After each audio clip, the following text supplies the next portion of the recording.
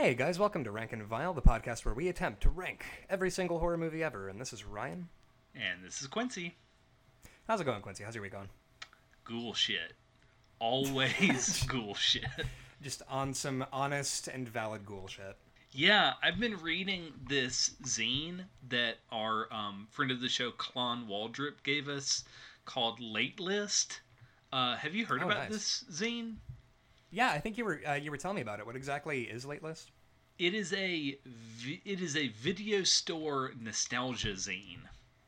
Oh boy. So it's all That's- essays from people that worked at mom and pop video stores, and it's mostly like exploits. Like, let me tell you about that time that guy jizzed in the porn section, or let me tell you about this one customer, or hey, when I worked at this video store, I really fell in love with the front covers of horror movies and stuff like that. So it's two full issues of just like the most loving nostalgia, and it's really got me in my feelings lately.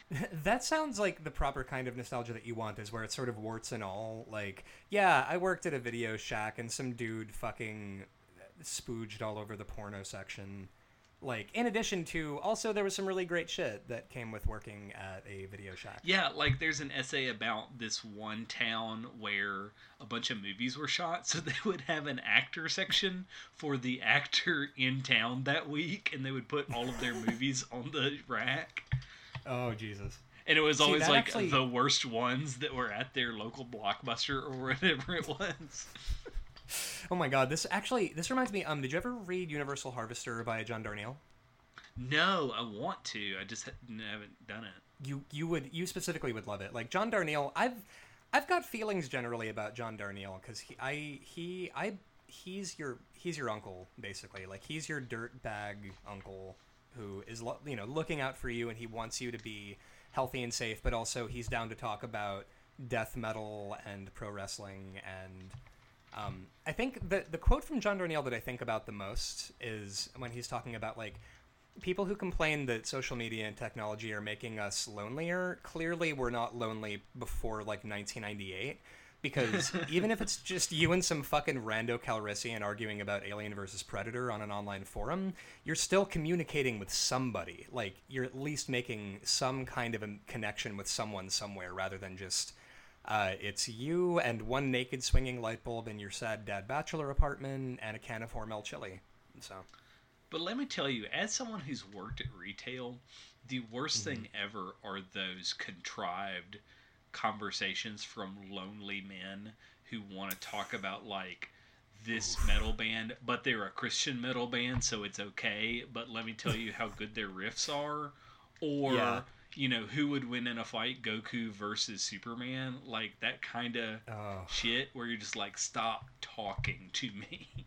Right, the dumbest fucking teenage boy arguments about... Yeah, actually, I feel like working...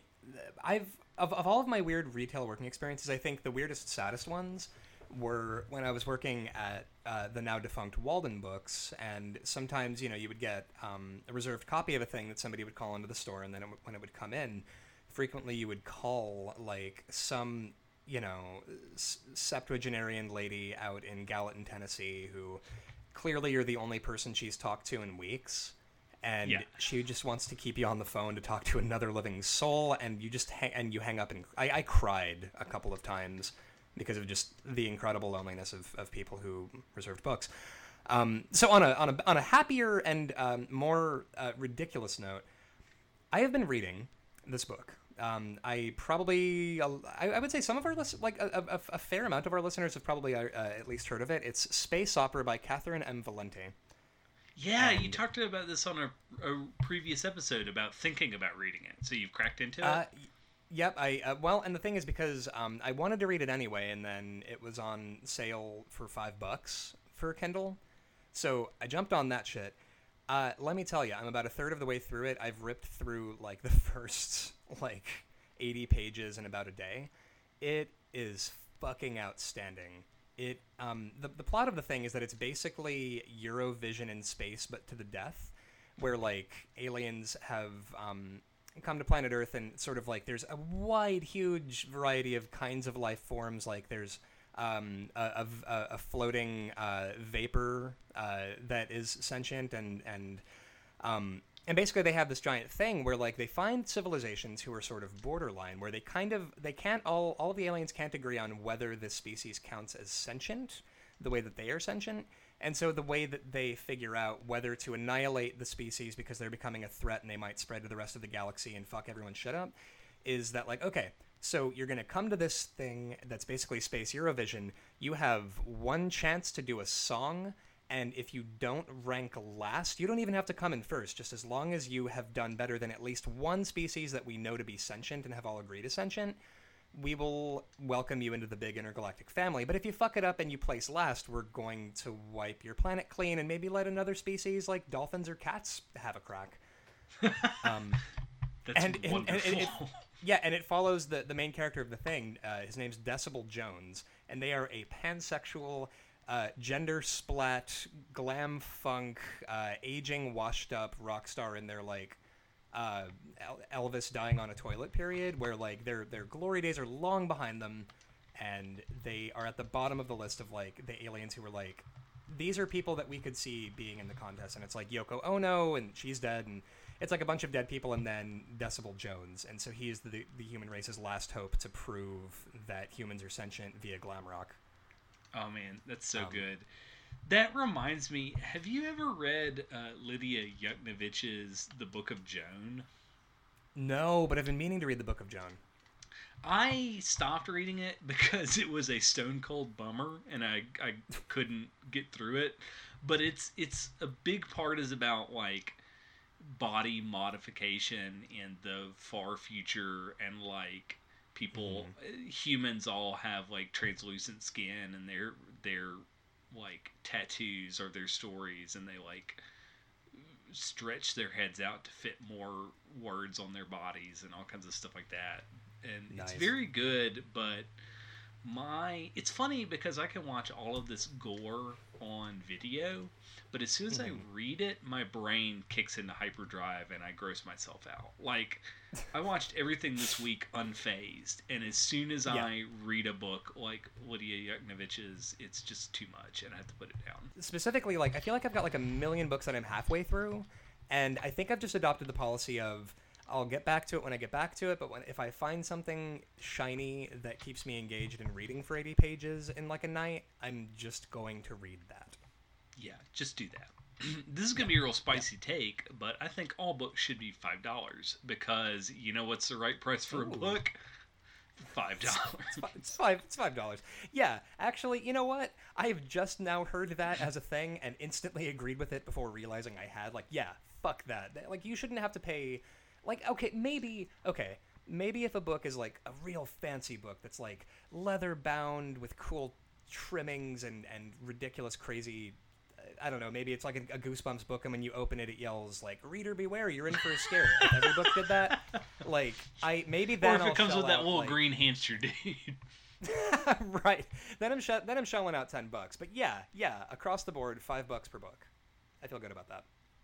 I don't know. I'm sure that all of our friends in publishing are going to write and be like, "Sit down, you don't know what you're talking about." I have no horses in this race. I just, as a consumer, am really cheap. And anytime if I see something that's $5, I go, "Ooh, I need that," and then it piles up in my house. See, there we go. That's how you jumpstart the publishing economy, is just make everything $5. I mean, because you remember, like, with CDs, like, back in the day when it was like, oh, sure, I'll pay $18 for a fucking Pantera album. Like, no. I'm downloading this. I'm not paying $18 for a CD. But you better believe on every Friday night in the summer of 2006, I was at the Best Buy buying something for $9.99. Absolutely, yeah. I amassed some trash. Oh yeah, you know what turns out Comeback Kid not very good, even though their CDs were very cheap. See, this is actually, I've just figured it out. All right, here's my hard and fast rule that I've just come up with. It should not cost more than a Punk-O-Rama compilation CD from Hot Topic circa 2005. Oh man, those things were like $4.95. Yeah, I used to love those. Like there are songs that I still listen to that I was made aware of entirely because of a Punk-O-Rama compilation. Yeah, and speaking of compilations, I want to talk about this wonderful little treat I found on the YouTube VHS scan hole, Gorgon Video Magazine. Yes. Oh my God. So please explain to our listeners what a video magazine would be. So a video magazine is a wonderful holdover from the VHS era where, because people had very insular, ghoulish tastes, they couldn't get a variety show on television, but these VHS tapes were made and sent through mail order that just had a bunch of different segments on things you like. So this is Gorgon Video, yes, the publisher of the Faces of Death VHSs, and they only made and sold one volume of this, volume 1. And I learned about this through the Psychotronic Video Guide by Michael Weldon, which I am hard in the paint in. And it's just interviews and weird performances and cartoons and clips from movies and just like gross, ghoulish 80s gore. And it's incredibly charming. That's honestly... that Have you seen while one of watching these yet? Yeah, I got the chance to watch 2 of them, and it made me feel like Edward Furlong in Brain Scan, where you're like calling your dirtbag best friend, going like, "Hey, did you see in the newest Fangoria that they've got this crazy?" Like, it felt very like, I don't know, like if I were a gawky, stupid horror teen back in the day, as opposed to the gawky, stupid horror teen I was when I was a gawky, stupid horror teen, this felt like that thing that I would have like passed around to my friends, which was like, oh wow, they have an interview with one of the dudes who wrote Puppet Master, or like, you know, you've got a guy demonstrating how to make fake blood, you've got fucking the legendary Michael Berryman, the guy, the head mutant from The Hills Have Eyes, like just sort of chewing the scenery. Oh, all over the place. He's wearing his outfit from The Hills Have Eyes in the fucking thing. And he's, Lloyd Kaufman for the before camera. he was on my shit list. Oh, yeah. Which, here's the thing. Lloyd Kaufman probably should have been on our shit lists all along, but the important thing is that he is now. Yeah, so, that's fair. But yeah, no, like, these are delightful. And it's so funny because, like, with honestly, it got me thinking about how, like, with Fangoria coming back, I feel like horror sort of thrives on the weirdo tape trader underground sort of... That's the Blu-ray market right now. That's why our favorite companies are Vinegar Syndrome and Arrow Video, because they're listening to tape traders saying, you know what's really good? Blood Hook. And then they're like, we'll put it on Blu-ray now. Yeah, I mean, like, we never would have come across, like, The Mutilator or, like,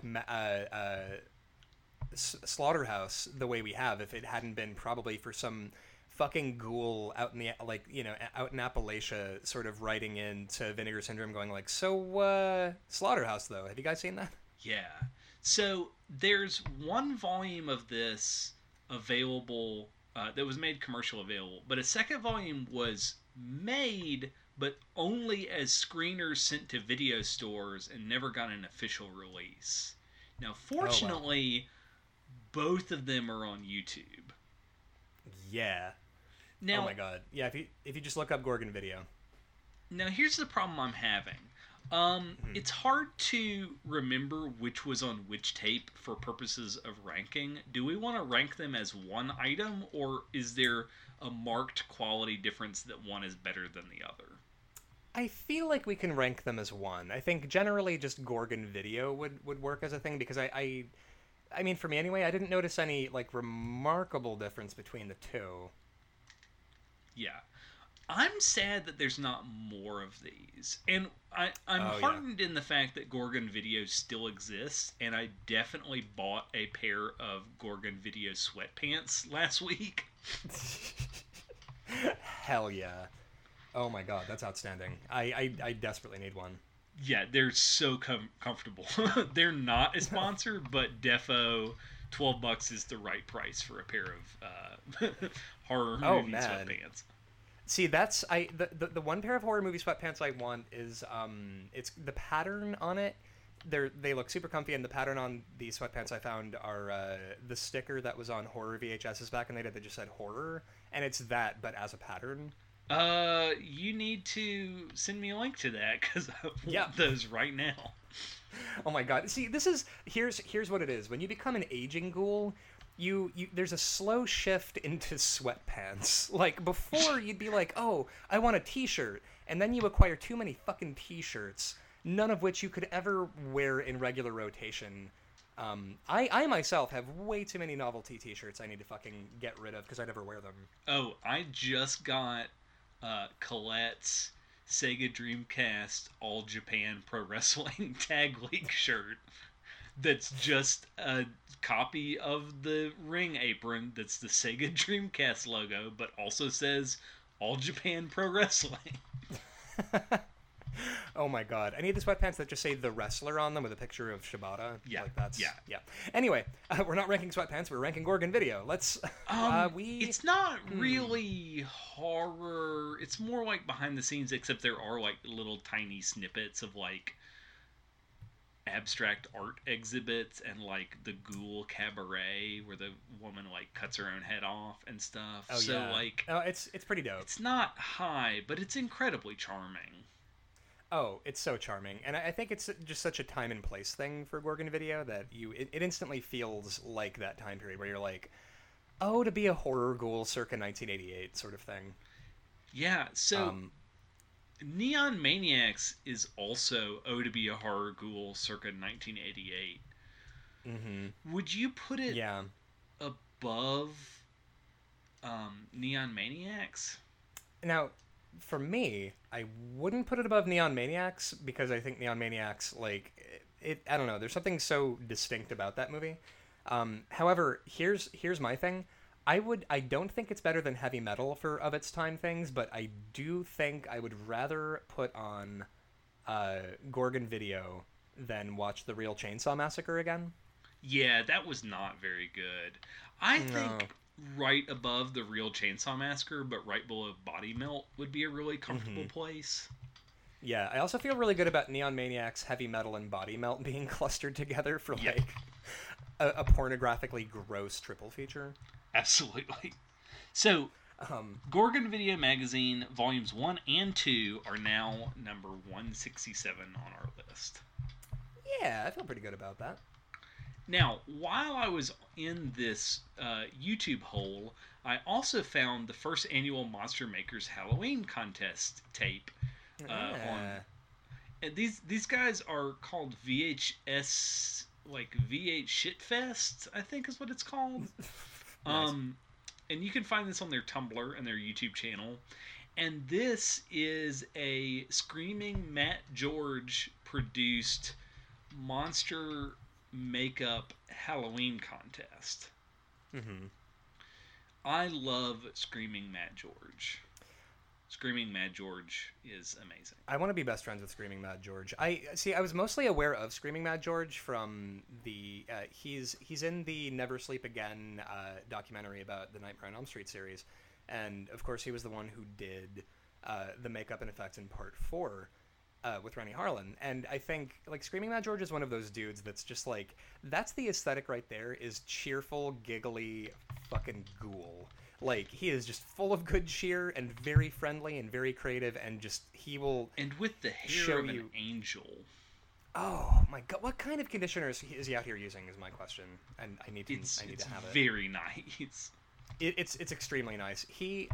Screaming Mad George is, I feel like if you were sending an emissary to the stars sort of thing, you would want Screaming Mad George on there to represent ghouls as a subset of human beings. Is that like, no, listen, you could take him home to meet your mom. He's, well-meaning and excited. He was in a punk band, and he will absolutely, when I picture like meeting him, I picture him being like an excited kid who wants to like take you out to the garage to see all of the bizarre prosthetics he's working on.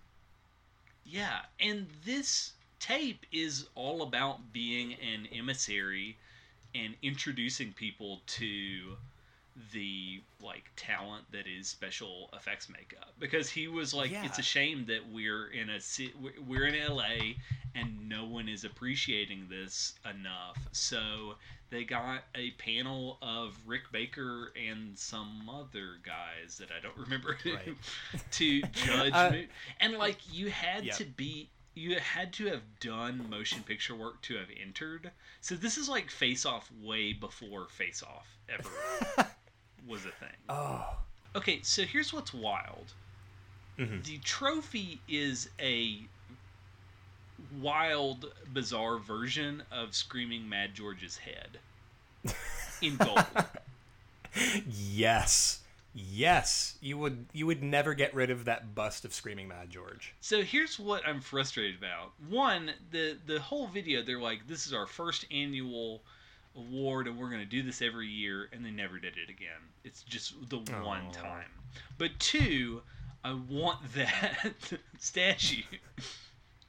Oh my god, I desperately want one. And also, like, with special effects guys, that makes me think of so my buddy Jess, she's like my Canadian little sister.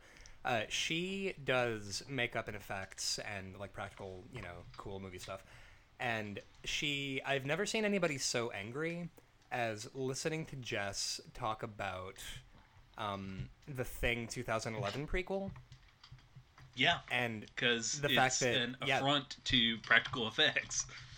Yeah, like, can you imagine, like, you've grown up, like, largely wanting to do special effects because of Rob Bottin's work and Thing. Like, this is what inspired you, and you get to do your dream project of doing a Thing prequel, and you work your fucking ass off for, like, months and months making these incredible effects, and then the director just goes, we're just gonna cover it over with digital effects, fuck you.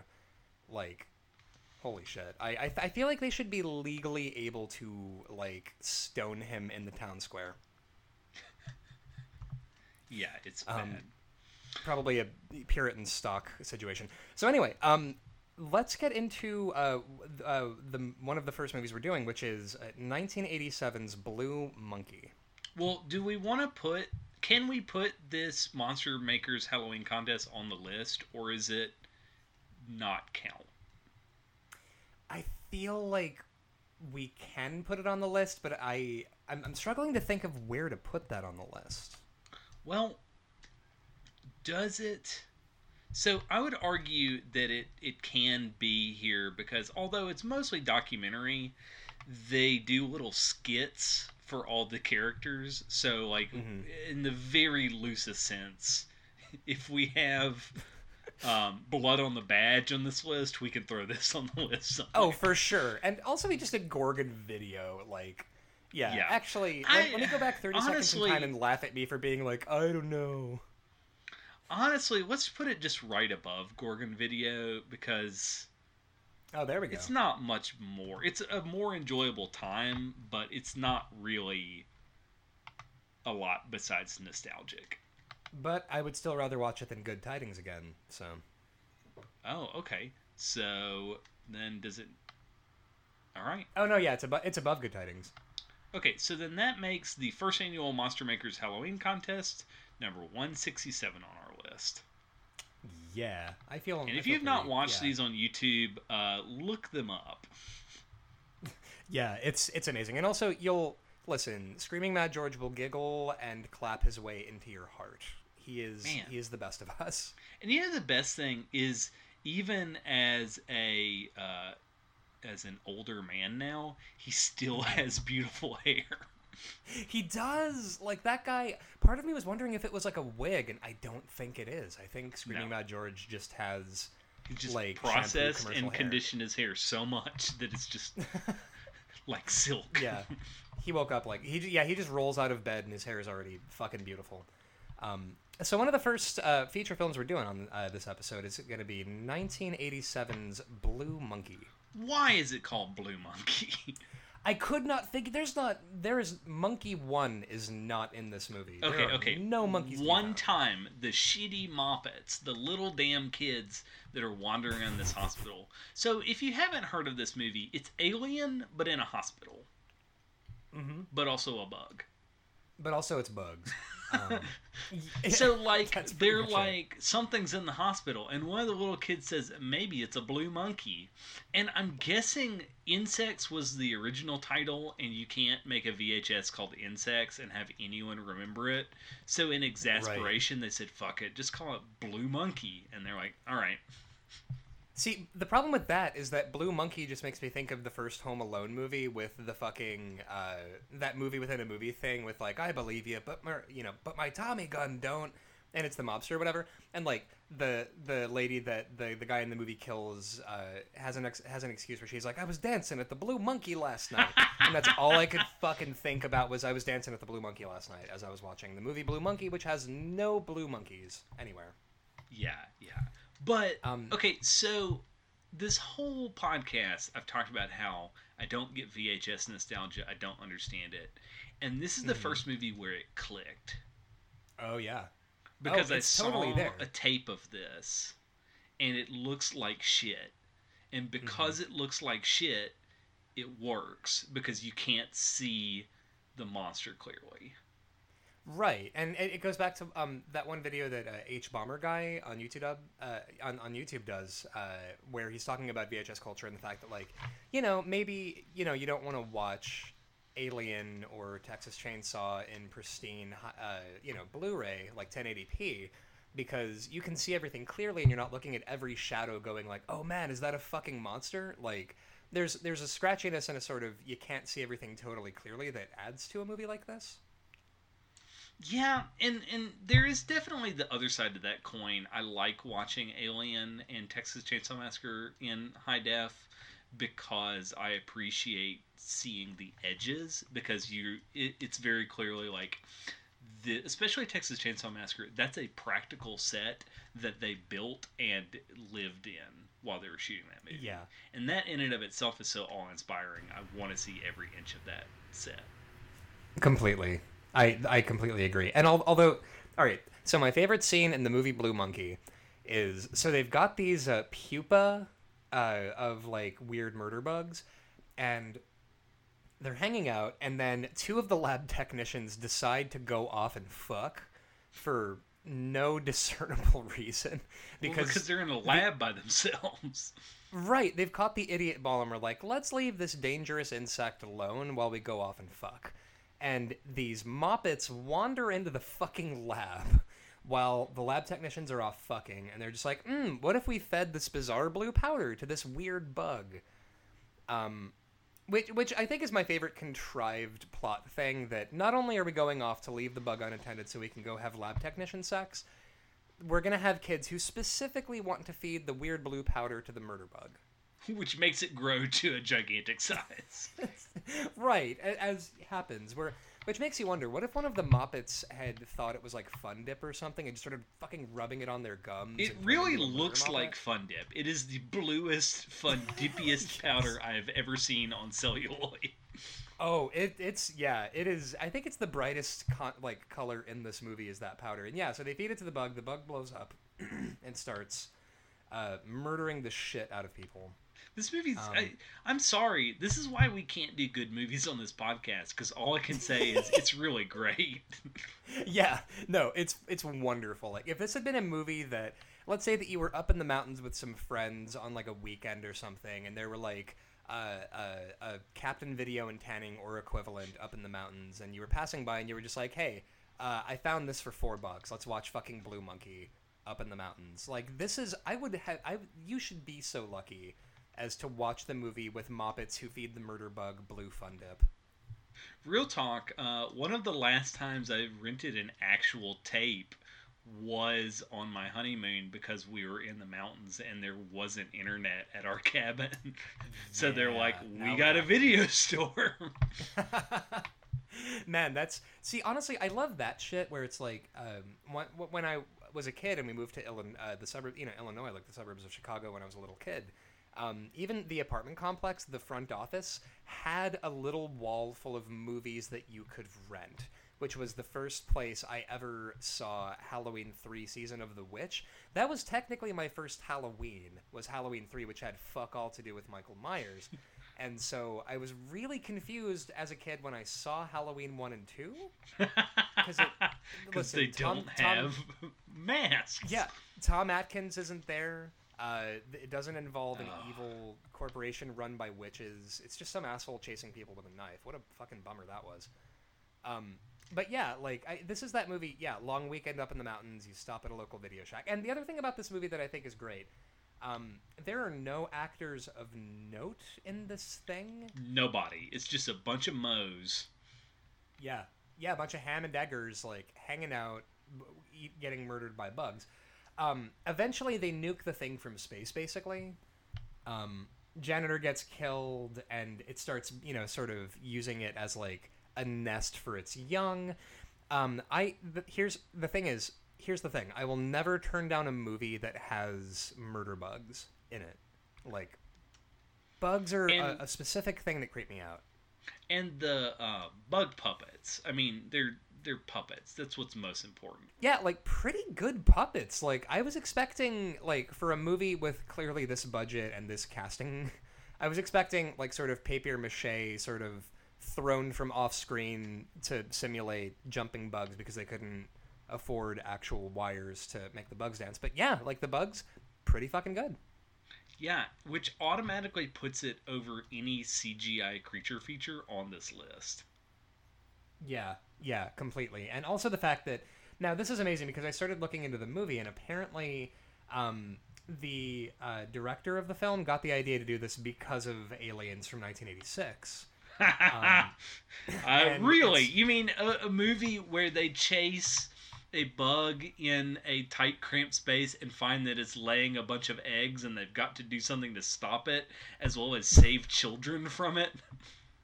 Exactly right. Well, that and the fact that apparently... You're telling me this movie where they use a flamethrower to kill a bug was based off of Aliens? Yeah, with their lead character, Helen Dipley. No, like, apparently the original title of this movie apparently was Green Monkey, but it was changed because there was a theory at the time that was making the rounds. There was this canard about the AIDS crisis that was... Is it canard or canard? I don't by the way. know. Because it's one of those words I've only ever seen written and never spoken. Please tweet me if I've pronounced it wrong. It's French, so it's canard. Thank you, Christina. It's French, so apparently it's canard. Wait, I'm sorry. Could you yell it? Canard.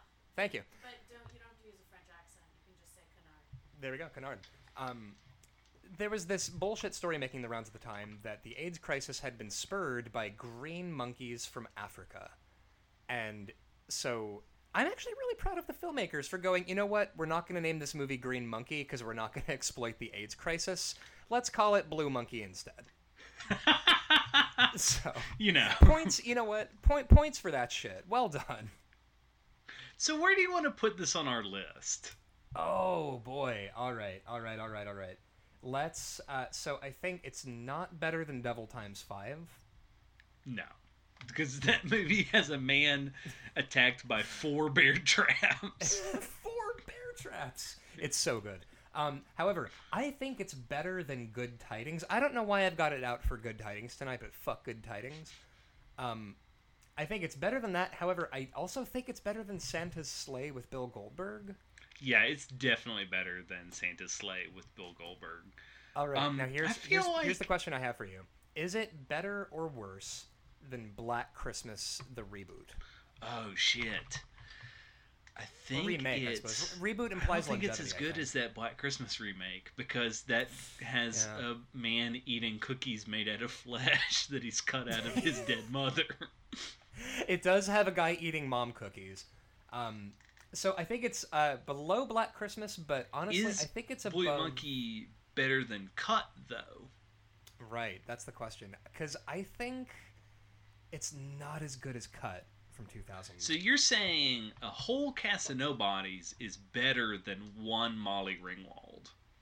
Absolutely, because her heart wasn't in it, and it's sad. Yeah, she's really, she's phoning it in on that one. I mean, as she should. She's Molly Ringwald. She's probably sleepy. Like, this project did not deserve the best fruits of her labor. So I feel good about sandwiching 1987's Blue Monkey, above cut but below Black Christmas at 161. Sounds good. Let's dive into some listener requests. Yeah. So we have a request from Ryan Bradford. This is a thing that I really want to do. Ryan Bradford requested the Nightmare on Elm Street remake or reboot, because I think they were planning a new franchise. Yeah, the reboot but from 2010. rightfully so, it didn't work. Yes, no, it did not work. Have you seen the 2010 reboot? Okay, I've seen the introduction of Nightmare on Elm Street, and then I quit watching it. So, like, literally, the credits didn't end before I turned it off. So you got the diner scene of the kid looking like he's slitting his own throat.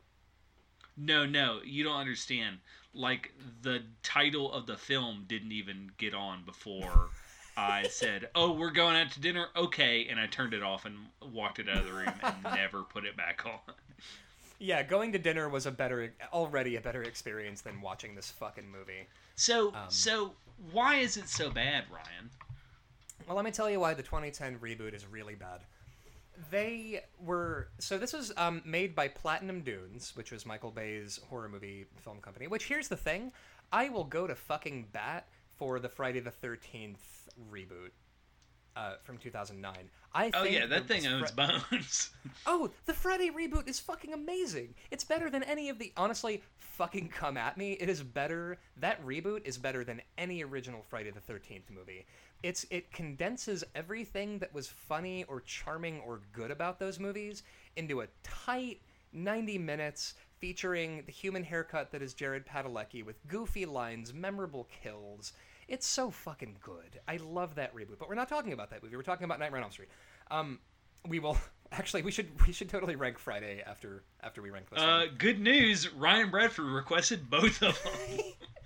This is such a great study, by the way, in, like, two movies from the same production company during the same time period, one of which totally worked and one of which fucking sucked the sweat off a dead man's balls. Let me tell you about why the Nightmare on Elm Street reboot did not work. So, in the original movie, you had lovable goof ham Robert Englund chewing the well, not exactly chewing the scenery at this point in his career, but he had a sparkle in his eyes that he was able to imbue this character with life and mythology and all of this great shit. And then you had Jackie Earle Haley in 2010, and I don't think that it sucks because it's Jackie Earle Haley. I think it's that he was the wrong choice for this role. Well, he was coming hot off of Watchmen, so he was a really hot casting choice. Right. I mean, I myself was excited at the time about it. Yeah. But the problem is that, he's just doing this voice the entire time as he's talking about killing these kids. And it's basically like Rorschach kills you in your dreams, where it's just like, there's... Now, the makeup that they did, and it's not even makeup, it's mostly CG for the makeup, it obscures that all of right his there. expressions. Like, you can't... Because so much of Freddy Krueger, like, the joy of Freddy Krueger is watching him fucking leer at you as he's making one-liners while he's killing you. And the Jackie Earle Haley version is just, he has no expressions. He looks like a piece of pizza that can't emote, talking like this as he stabs you with his dumb finger knives. And so now, and then we get into one of the big problems that I have with the 2010 reboot, which is that the original movies always sort of flirted with the idea that Freddy Krueger was a literal child molester. And of course, they didn't actually make that textual because of the series of real-life child molestation cases in Southern California at the time of the original Nightmare movies. And there was even, like, in a deleted scene with Ronnie Blakely as Nancy's mom, she explicitly makes it text that he was a kitty diddler. And then when this, series of actual cases started happening, Wes Craven was like, what if we didn't, though? Because he's your horror dad and he wants you to be happy. And this reboot makes it fucking explicit. Like, literally, it goes into this plot about, like, all of the parents killed him because the kids were telling them that Freddy Krueger, the friendly janitor, was touching them. And no, maybe it turned out that he didn't really do it, and you killed the guy for nothing, and he's an avenging ghost who's killing you because he didn't do it, and you're killing him because a bunch of kids told you he did, and you can't trust kids. And then it reveals, no, he totally fucking touched these kids. He sexually abused them. And there's none of the camaraderie of the original movie. There's none of the heart, none of the brains. At least you've got veteran character actor Clancy Brown doing his best as the police chief, who sort of, tries playing the part of like, well, God damn it, we thought that he was, we killed him because we thought it was the right thing to do, and, he was touching our kids, and, so we had to kill him. But anyway, so all of the kills are boring except for, there's exactly one cool sequence in this film, which is the scene where it factors in the fact that in real life, if you don't sleep for days and days, and this has happened to me because I've got lifelong insomnia and have gone days and days without sleeping, your brain starts doing micro naps where you're sleeping and you don't even know that you're sleeping. And Nancy in the reboot, like she's like walking through like a Walgreens or something, desperately trying to stay awake, and keeps flashing in between dream world and real world. And you keep seeing Freddy coming at her and then not coming at her as it flashes back and forth between the two. And that was such a cool idea that they could have done something with and promptly fumbled up their own stupid assholes. And so, all this to say, it's not very good. So, what is a worse reboot? Last year's Leatherface or Nightmare on Elm Street? Last year's Leatherface, and I'll tell you why. It's not completely unbearable because it's got at least the micronap segment, and it's also got one cool line from Freddy, which is he kills a character and you think he's dead, and it flashes back to the real world, and then it flashes back to the dream and the kid hanging upside down, and Jackie Earl Haley saying, like, the human brain stays alive for 10 minutes after death. I have 10 more minutes to play with you. Like, that would have been a cool thing as delivered by anybody who wasn't a wet fucking ashtray. And so that was a cool line. Whereas with Leatherface, the newest movie, there is no redeeming part of that fucking garbage movie. Except for maybe Steven Dorff is there, but he's slumming it and has nothing to do. So, fuck it. Fuck it. Way better than Leatherface. So, above Leatherface at number 220 is And Now the Screaming Start, which literally owns bones because a guy beats up a skeleton. It certainly does. The Bored Lord versus the skeleton. And I also, honestly, you know what? I'm totally going to be subjective about this. I have a soft spot in my heart for And Now the Screaming Starts because that was one of the first movies we ever ranked for this podcast. Well, and also it has a guy beating up a skeleton. It gave us a gift of a guy smacking a skeleton over and over against a headstone. What's not to love? So, where do you want to put Nightmare on Elm Street, the reboot? I think, now here's the thing. I do think it's better, at least, than Hellraiser Judgment. Oh, for sure. I haven't seen it, and I can tell you it's better than Hellraiser Judgment.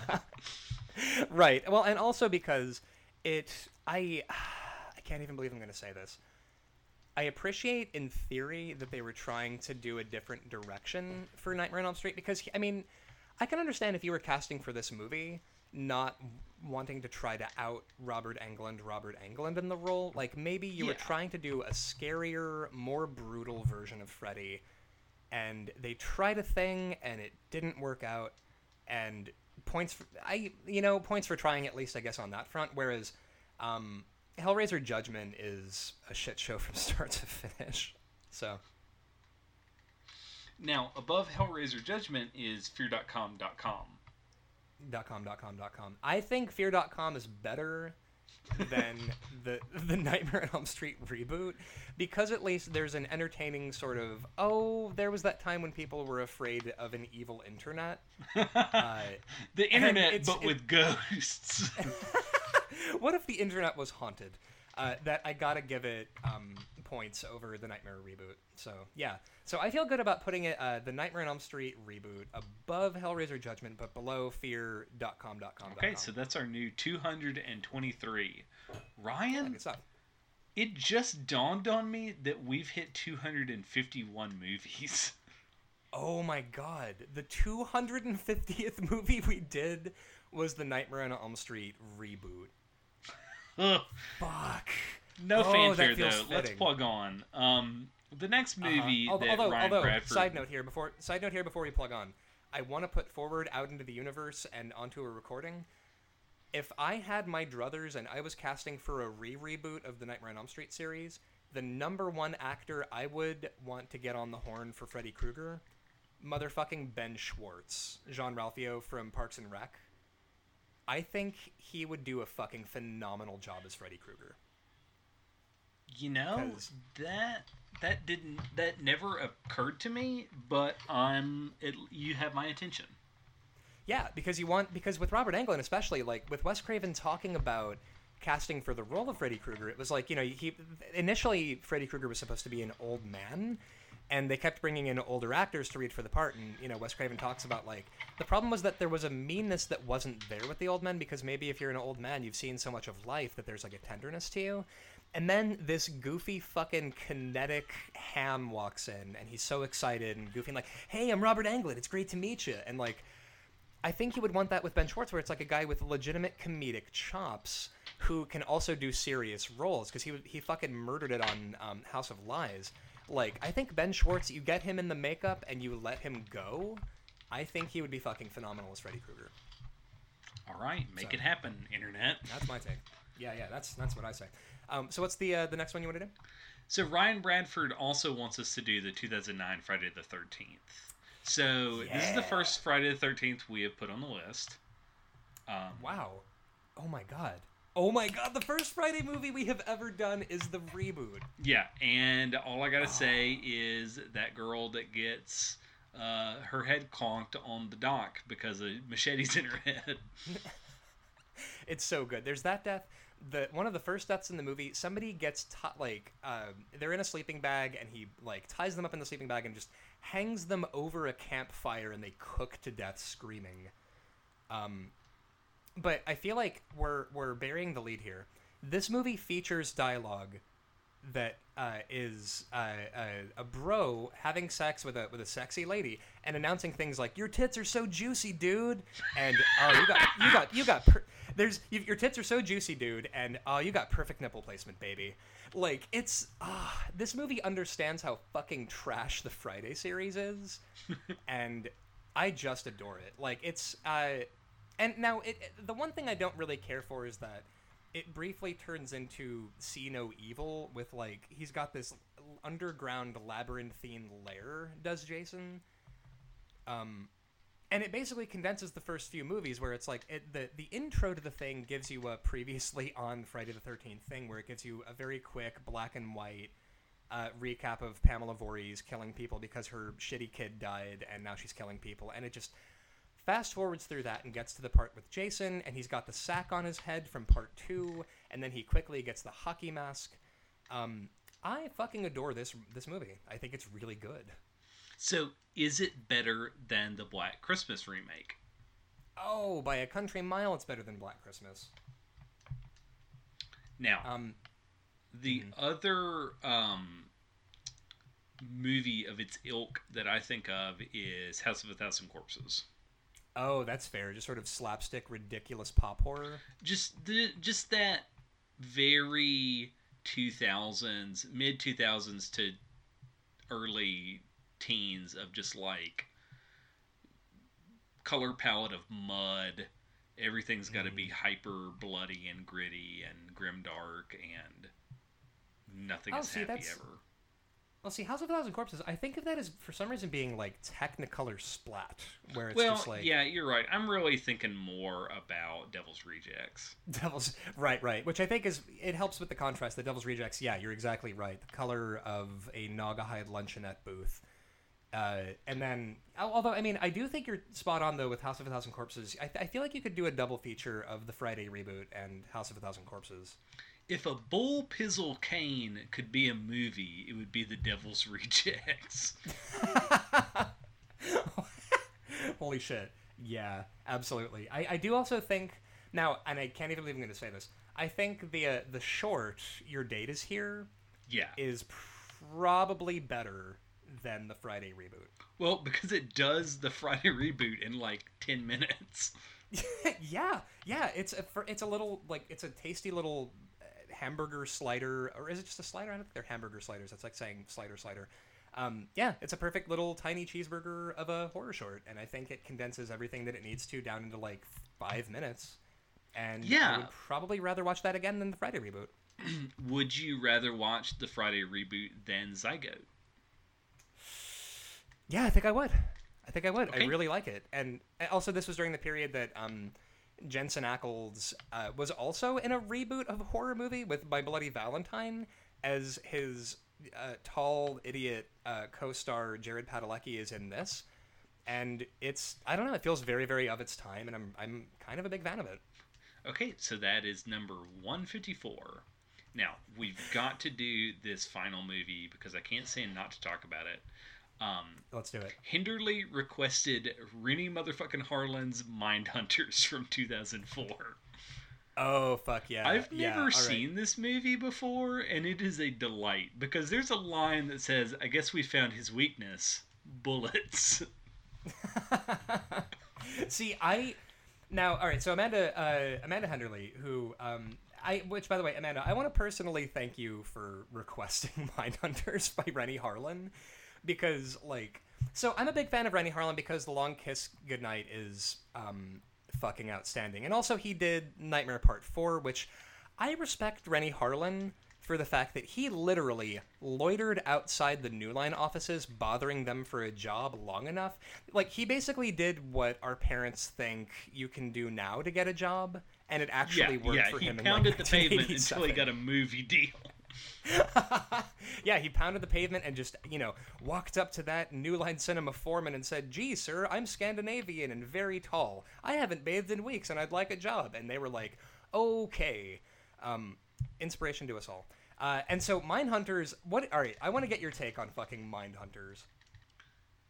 So it's CIA profilers go to an island to do a demo, but also LL Cool J is observing them as a cop from Philadelphia, but he's not. But also Christian Slater is in the cast for some reason, and everyone is wearing a Puma t-shirt.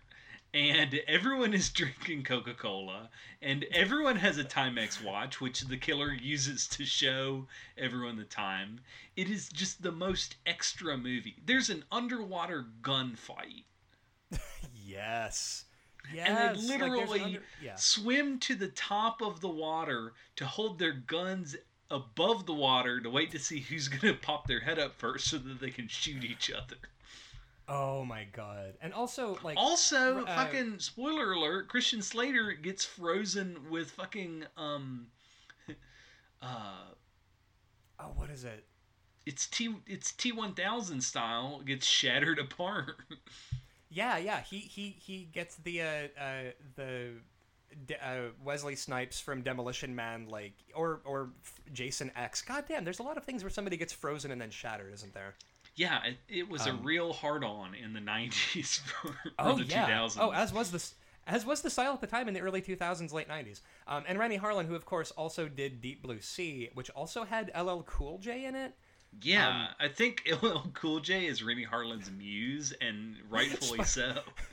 Spicy take. LL Cool J is the Kyle MacLachlan to Rennie Harlin's David Lynch. No, that's for real. Print that on a shirt, shout it from the rooftops. Yep, right there. And yeah, like, this movie, it is bonkers. It is bugfuck bananas. And the thing is with Rennie Harlin, I feel like he's like a dumber but more enthusiastic Paul Verhoeven. Okay, yeah, I see that. Because his movies are nowhere near as good as Verhoeven's, but, like, oh no, God bless him, he's gonna try. And he's like, wouldn't it be cool if... Yeah, I mean, like, Long Kiss Goodnight is literally, like, you're picturing, like, super thick Scandinavian, or, like, not I'm not gonna say Scandinavian, Finnish. Let's be specific. A thick Finnish voice with Long Kiss Goodnight saying, like, wouldn't it be cool if Gina Davis and Sam Jackson were in an office building and there was an explosion from a grenade that literally fills the entire thing with a giant plume of fire that they run from, jump out a window with a machine gun over ice, and they shoot a hole in the ice that they then fall through. wouldn't that be cool? And yes, Rennie Harlan, that would be cool, and I do want to see an underwater gunfight in fucking Mindhunters. And I just love him. Oh man, and the guy who has to climb on the ceiling because the floor has electric lights that are electrifying the puddles of water on the floor. Oh yeah. Oh this my movie's God. great. It's Number it's one. it's number one. Better than Texas Chainsaw, better than Alien. Fuck yeah. Actually, I'm cool with putting this relatively high on the list. Okay, it's not better than higher Deep than Blue we Sea. No, it's not. No, I think Deep Blue Sea is a little better. Oh shit. Guess what's right under Deep Blue Sea? We meet again, old friend. Cat in the Brain. Better than Cat in the Brain. That's a no-brainer. Oh, for sure better than Cat in the Brain. So, wow, that actually gives us our answer perfectly. Better than Cat in the Brain, but not as good as Rennie Harlan's other prominent use of underwater masterpiece, Deep Blue Sea.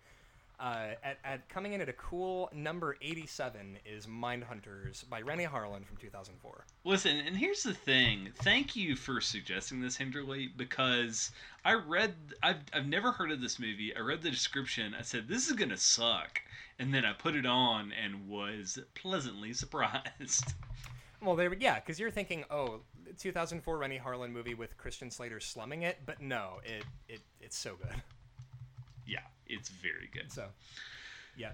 So, if you want to put in a listener request, all you got to do is go to rankandvile.tumblr.com and put that in our ask box, or email it to us at rankandvilecast@gmail.com.